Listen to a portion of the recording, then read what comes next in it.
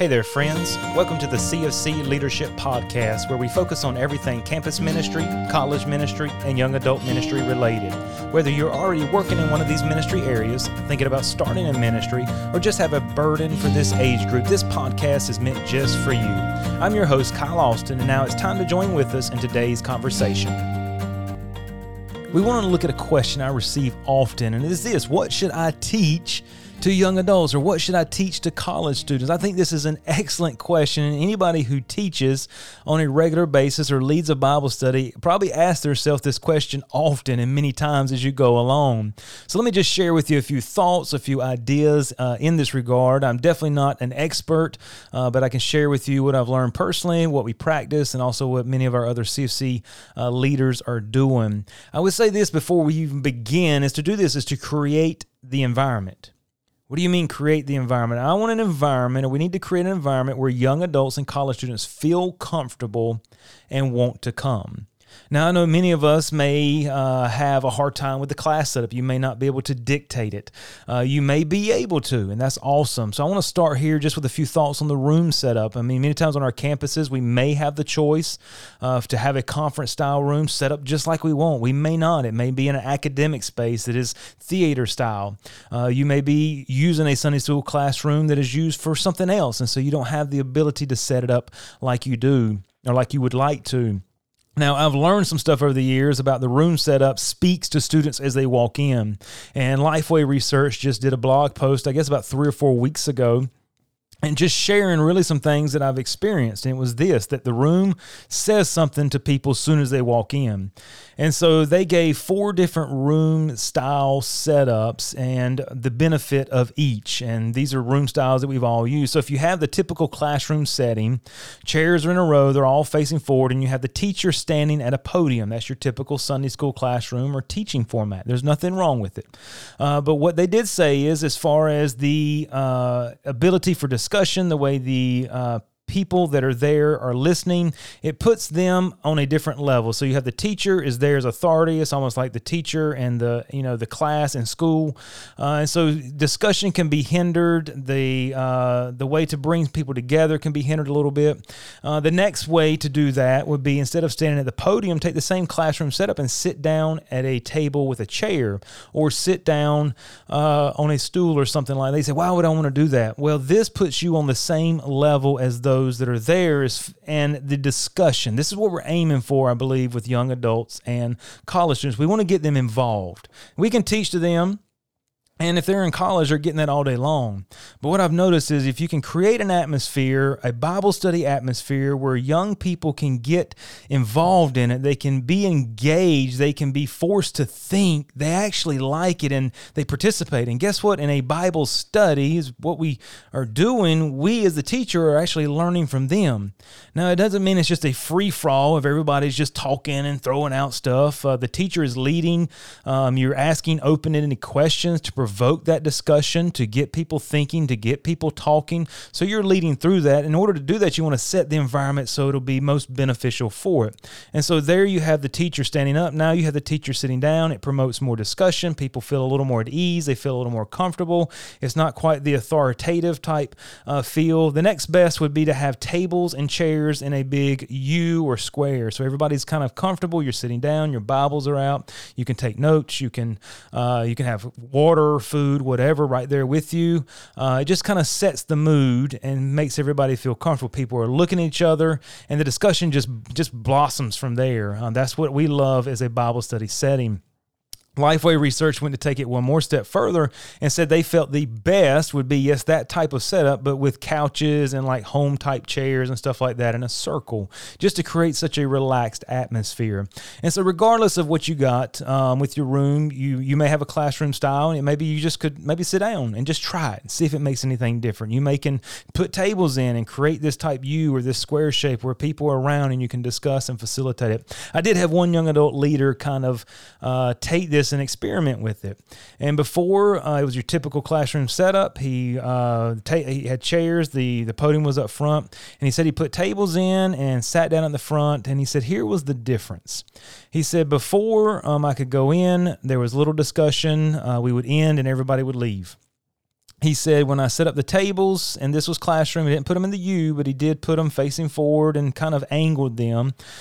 He said that now the discussion just grew. People were talking, people were discussing, they were engaging in the study. And then he said when the time was over with, I could not get them out. Before they just got up and left. Now they were talking, engaging, connections were being made, relationships were being built. And he said I had to actually kick them out to go on to the morning service. And so I just say this to you. I know not everybody has the ability, so do the best with what you've got. You can experiment to see what you will get, but just know, just because the first week doesn't work, give it some time. Give it, 2, 3, 4 weeks for people to adjust, but create an environment, right, where people are comfortable to come. We want them to be comfortable to talk. So we want to create an atmosphere of discussion. We want to create an atmosphere where they can share their doubts. That's what we're aiming for when we're trying to get this relational comfort type setting. We want them to be able to share their doubts. We want them to be able to ask the hard questions and know that they will not be judged, they will not be looked down upon, and we need to be willing to go as deep as they're wanting to go. Sometimes in the young adult stage, the college stage, we're able to go with them, maybe with what parents were afraid to talk about, or even the youth pastor could not cover just because of the age, and sometimes they have middle school and so forth. And so now we can go deeper with them. We can handle some issues and questions and kind of walk with them through that. So that's it. One, create an environment. Then secondly, I would say this: variety is the spice of life. What does variety got to do with what I should teach? Exactly. We want a variety of how we teach. You can do a lot of different things.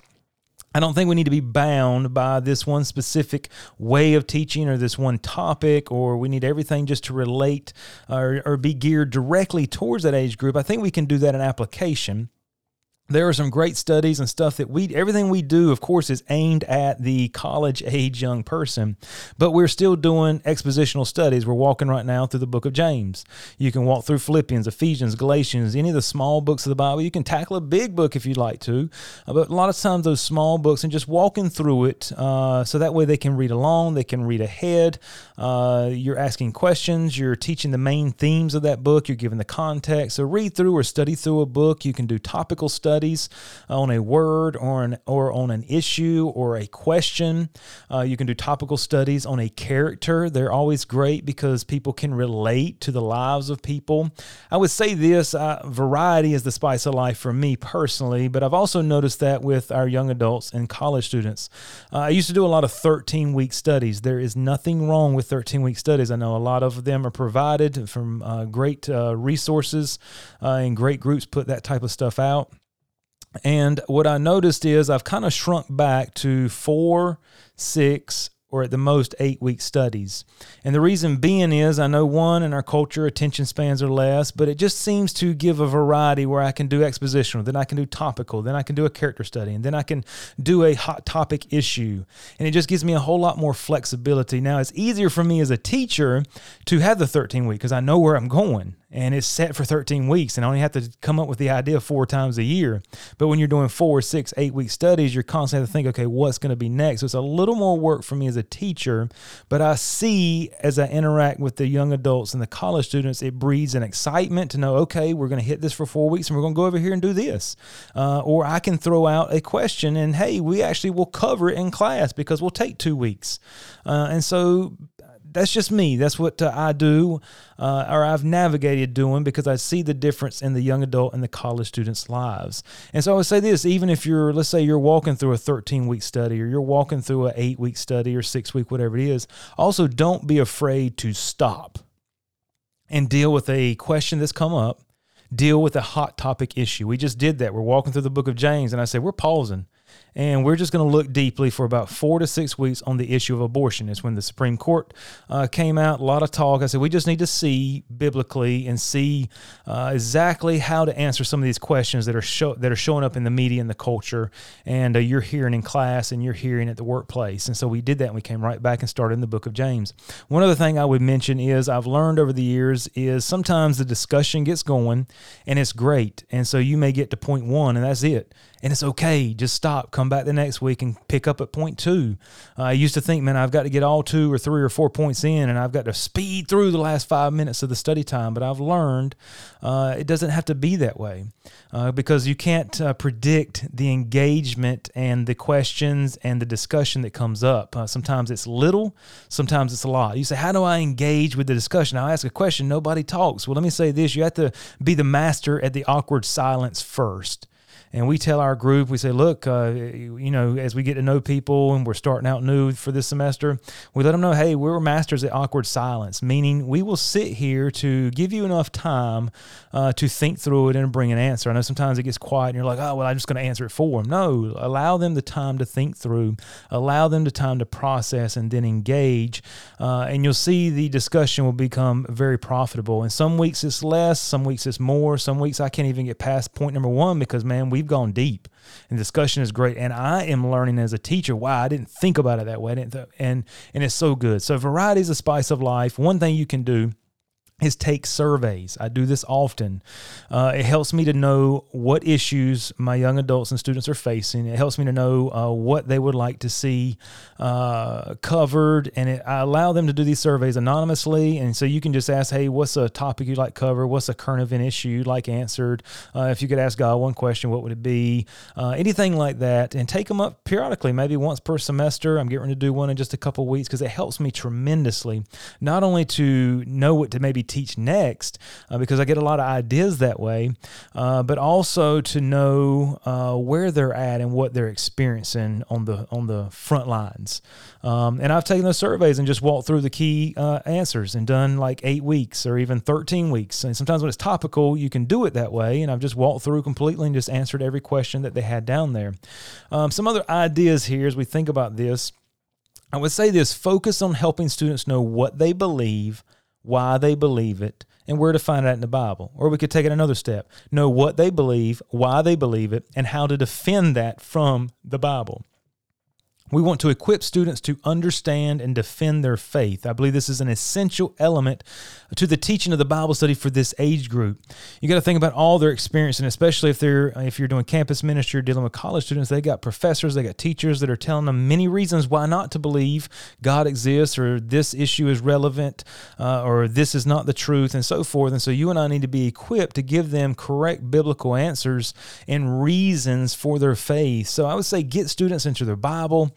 That's important for me. I know they bring phones and iPads, and I don't have a problem with that, but just get them interacting with the text, asking questions, teach them how to study Scripture for themselves, how to find out the context of the passage, how to know who's being spoken to, know if it's prescriptive or descriptive, if it's telling them something to do or if it's just describing an event. Help them to see the different genres of literature and how that applies, and just get them to understand these things so that our goal is, yes, we want to give them something in our class or our Bible study, but we want them to be able to go deeper and to take that and really begin to learn on their own how to study Scripture for themselves. And so I would also say give the gospel as much as possible, especially if you have visitors coming to your ministry often. Don't assume just because they're there that they're saved, especially if you're on a college campus. Give the gospel or have a gospel night once a month or once a semester and help them to know, hey, we're going to give the gospel in 2 weeks from now, and invite your unsaved friends, co-workers, classmates, whatever, and just know the clear presentation of the gospel is going to be given.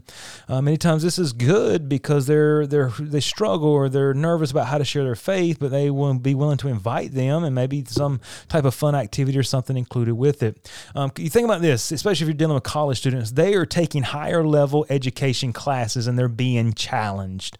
They're having homework, they're having reading, they're having projects so that they can do what? So they can learn the trade or learn the skill or learn the topic of the class that they're learning under. Barna Group puts out a lot of good information, and Faith for the Exiles is an excellent book a few years back. If you've not picked it up, I would encourage you to do so. It just gives all the positive information, reasons why those that stayed in church as far as the young adult age, why they did versus falling out. And they had this was an honest assessment of the church, I believe, and it says this: the church is one of the least demanding environments for young people in terms of what they are asked to do mentally and emotionally, and of what is expected of them when it comes comes to serving and giving. Yet one of the most hopeful findings in our research is this: young exemplar Christians are more willing to be challenged than the church is willing to challenge them. We need to teach critical thinking, how to evaluate and understand propaganda, fake and real, truth and post-truth, worldview and theology, and so much more. We should offer classes and courses and seminars on all sorts of topics tailored to the pressures and questions young Christians are actually experiencing. And so as we ask that question, what should I teach? They give us a whole huge list here of different things that we can teach. I mean, the idea of critical thinking, logic, I mean, that's very essential. How to think correctly, how to evaluate the propaganda. So don't be afraid to have a spotlight during your teaching time where you bring up different things in the news or in the media and say, okay, what about this? Is this true? Is it not true? How do we know it's true, or how do we know it's not true? And help them to understand how to discern that and walk through that. Understand the difference in worldviews and theology. It can sound boring, right, when you say it, theologian, but theology is the study of God, and help them to know how to study God and be excited about it. And I would say lastly here, we said we want to create an environment that's important so that we can have a good environment to teach in. In our teaching, we want to have a variety. That is the spice of life. But then lastly, I would say we want to make sure we have application. Heavy application. I think that's where, as we're aiming to reach this age group and try to teach to them, we don't have to teach young adults how to be single and how to be what we can do is teach through the whole counsel of God, but be heavy on application, because they want to know this: what difference does my faith make in my life in 2022? And that should be the same question you're asking. So ask all the time as you're going through studying, as you're preparing, even if it's already a prepared study, go through and ask the question, what difference does it make in my life? Don't be afraid to give homework, right? Give homework, challenge them, ask them, follow up with them. Students want to know how to live out their faith, and honestly, they want to be sure what they believe is relevant and makes a difference in their life, and that's where the application comes from. Everything that I teach is application heavy. And I'll say this, as far as the different things that you can teach, there's all sorts of resources striving together. I can't even think of them all. I've used them over the years. They give great topics. They give great 13-week studies. Summit does a lot of apologetic stuff. Also on our website, you'll find all the studies that we've used on the college campuses over the years. There is a teacher outline, there's a study guide, and there's an MP3 podcast. Many of them have slides you can use. All of that is available to you to use free of charge. You can download it. You can do what you want to with it. And if you don't use it, you can do this. You can go and at least see what kind of the topics and what are the lesson titles that we're aiming for and we're using. But that is there for you. I just wanted you to know that's a resource for you. And so as you ask the question, what should I teach young adults? Create that environment. That's very important. Don't skip out on that. Don't go jump straight to the variety is the spice of life and try to think through. Create an environment the best you can. And sometimes you as a teacher have to do that. And then just be willing to change stuff up, go through different ways, take that survey, find out what's going on in your students' lives, and then give them application every week, something they can do, they can take home, they can walk away with it, and they can say, okay, this is why this matters in my life right now.